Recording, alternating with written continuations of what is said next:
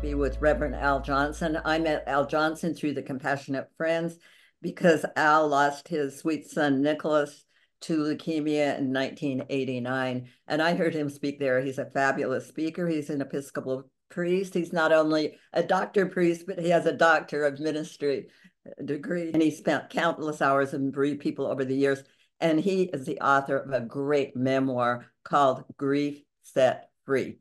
Thank you, Al, for being on our show today. It's so good to see you. Thank you, Reverend Al.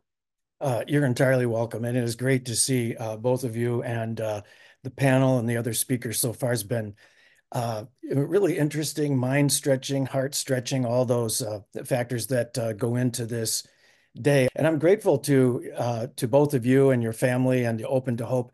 I think we've been connected one way or another for maybe as long as 3 decades. It's been a long time, but a good time in the sense of seeing an area of hurt and pain in society get some time, get some attention, get some focus that helps people to find their way. I am a parish priest. I love being a parish priest. I just want to be clear. That's what I am. That's what I've been a parish priest for over almost 45 years.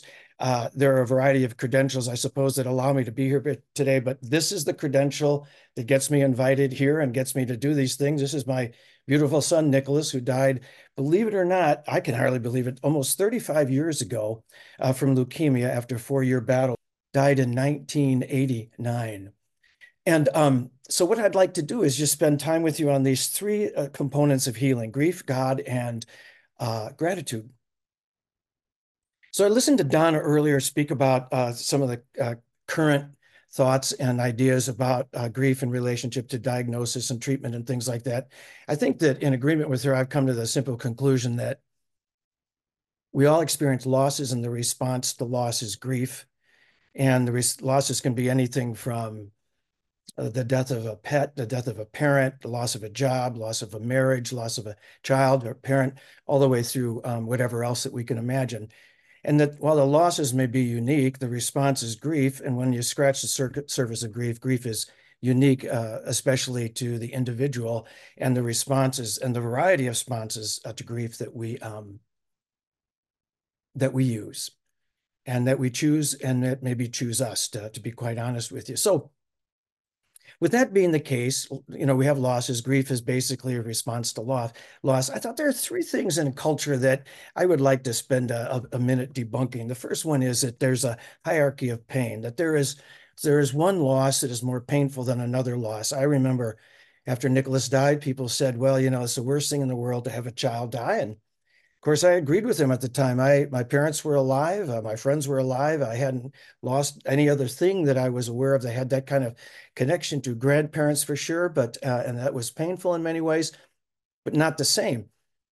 So I thought, okay, I buy that. I buy it's the worst thing. But over time, I realized that people grieve and lose things, and that there's this comparison that goes on, like there's a competition for pain or a comparative study for pain in our culture, and there really isn't. Pain is unique to the individual. I think that we all realize that. And so my pain is experience I've gone through. The death of a child is one painful experience. Somebody else will go through other experiences that are equally as painful in their life, and the danger would be in comparing them to each other instead of simply embracing the reality and the beauty of uniqueness. So that's number one. Number two is this belief that time heals all wounds. I don't think so. I don't think time heals anything. I think time gives us a container or context into which wounds can be healed, our losses can be healed, but we heal because of, if you're a person of faith, because of belief and believing and prayer, because of community, because we read books, because we do seminars like this, and we connect with other people, and we join communities that help us to heal.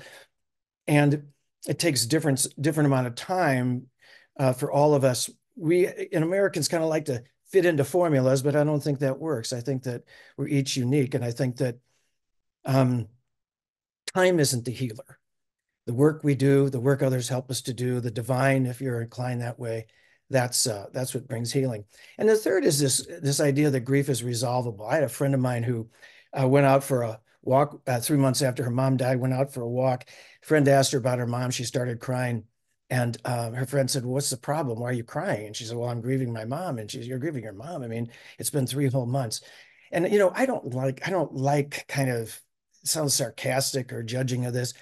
I just think it's a fact and an observation that sometimes we think that grief is resolvable, and I don't think so. I think the goal is to heal, the goal is to integrate, the goal is to take this chapter of our life and add it to the total story of our life, to see the fullness of life that we've been given and how each of these experiences has made our life perhaps richer, deeper, and more meaningful.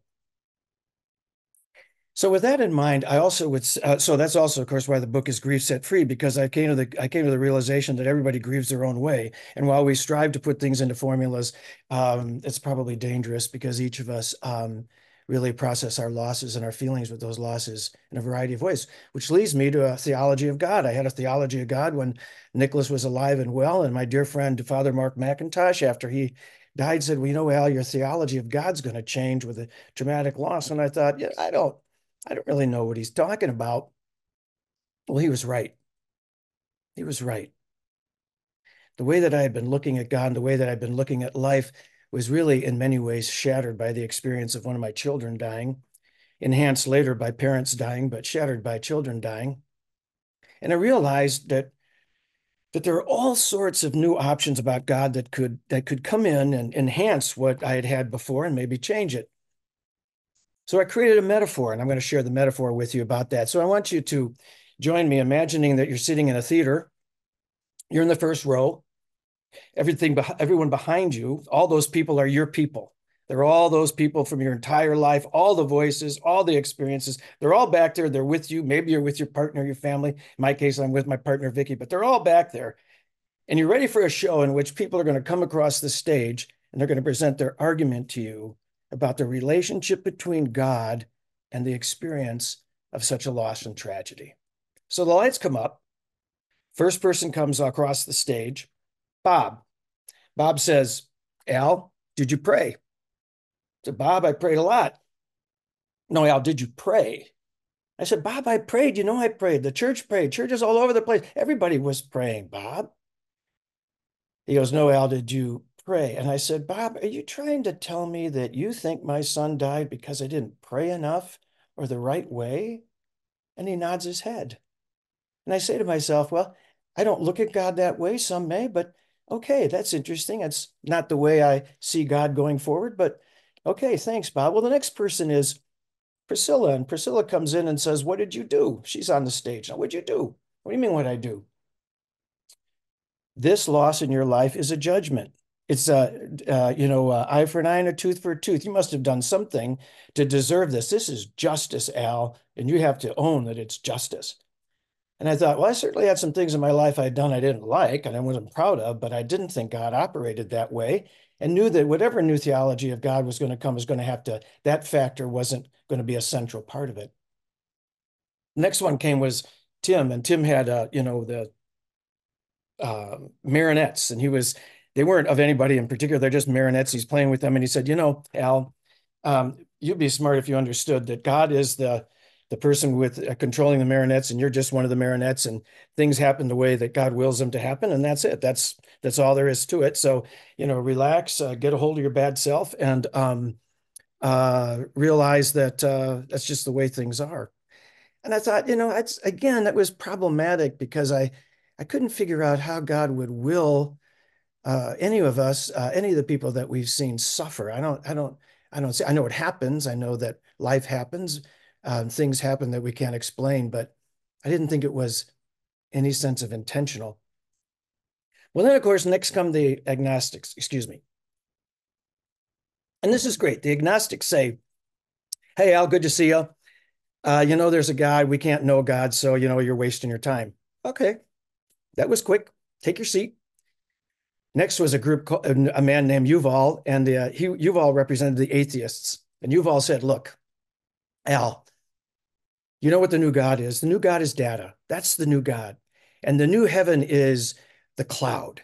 And, Al, every generation of your family is going to be able to know about you because of the cloud. And eternity is the cloud. And Data's the new God. And I thought, well, it's interesting. It just doesn't do anything. It doesn't help me with my sense of where God is in the midst of these kind of things. So along comes, of course, the next person comes out, kind of doesn't look, smell really good, hair disheveled. And his name is Job. We've all heard about Job. Job lost everything. All his three friends had a lot of advice for him. He finally throws his friends out. He finally gets angry at God, and God sits Job down and says, gird your loins, Job. It's in the 38th chapter. If you're interested, gird your loins, Job. And what I'm going to do is I'm going to tell you, I'm going to ask you some questions, Job. So where were you? Where were you when I created the world?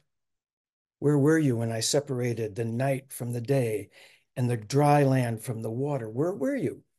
And the point of this was to show Job something that I have found to be comforting, and that is God and Job is Job, or God is God and Al is Al, and Al's not God and God is way more than Al, which means that I can pray and work to have my faith and ask the questions about God, and I can get so close, but there's always going to be a space between God and myself, and where there's going to be unanswered questions, and there's going to be a lot of mystery, and I can experience God and understand and believe in God in that particular way. In that is hope, faith, love.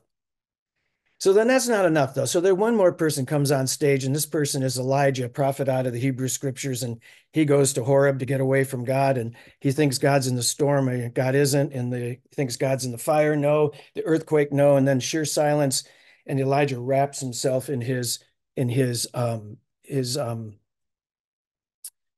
cloth and stays away. He's frightened of God. And the interesting thing is, after all of this, God says to Elijah, what are you doing here? Why aren't you back with your people? So what I find really comforting from that is the sense of the presence of God in my own experience in silence, and how it is in that silence, God sends me back into life, sends us back into life to be with others who are going through a similar experience, and to provide, by the way we live our lives, a powerful message of hope. So that leads to gratitude. The third component in this little talk about healing, by giving thanks. And I had this wonderful priest, young man, who took me in when I was in my riotous living in college, and he was studying to be a priest, and under what were called the old man's canons. He was like 40, and he had to take exams to qualify, and he was very anxious about the exams. And so what he did was he went to the chapel, and he started offering all the things in life he was grateful for. And by the end of that time of prayer, his mind was at ease, his heart was at rest, and he was able to enter into the process and to do very well with all that had taken place.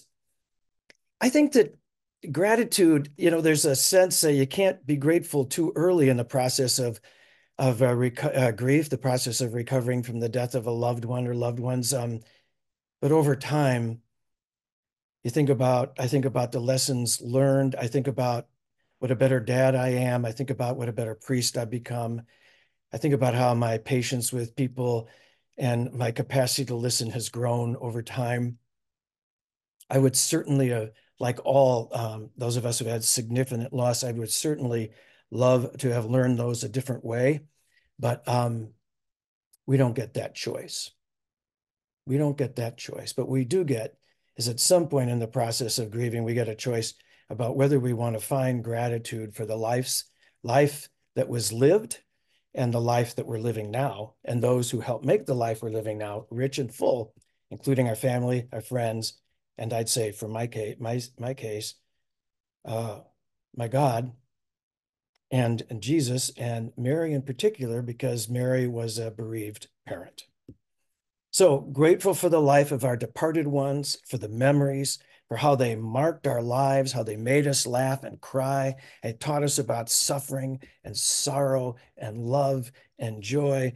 And at some point, healing invites us into just simply, and I think grief itself invites us simply into a place of gratitude, I've learned that it helped me to help others, to know I'm not the only one, put one foot in front of the other, find a life. Adding hope to the darkness, you start on the trip to recovery. Reach deep down inside and say, I am going to live on. We laugh, we cry, and remember. Hope without action doesn't work. Hope with action can change the world. We always say, if you've lost hope, please lean on ours.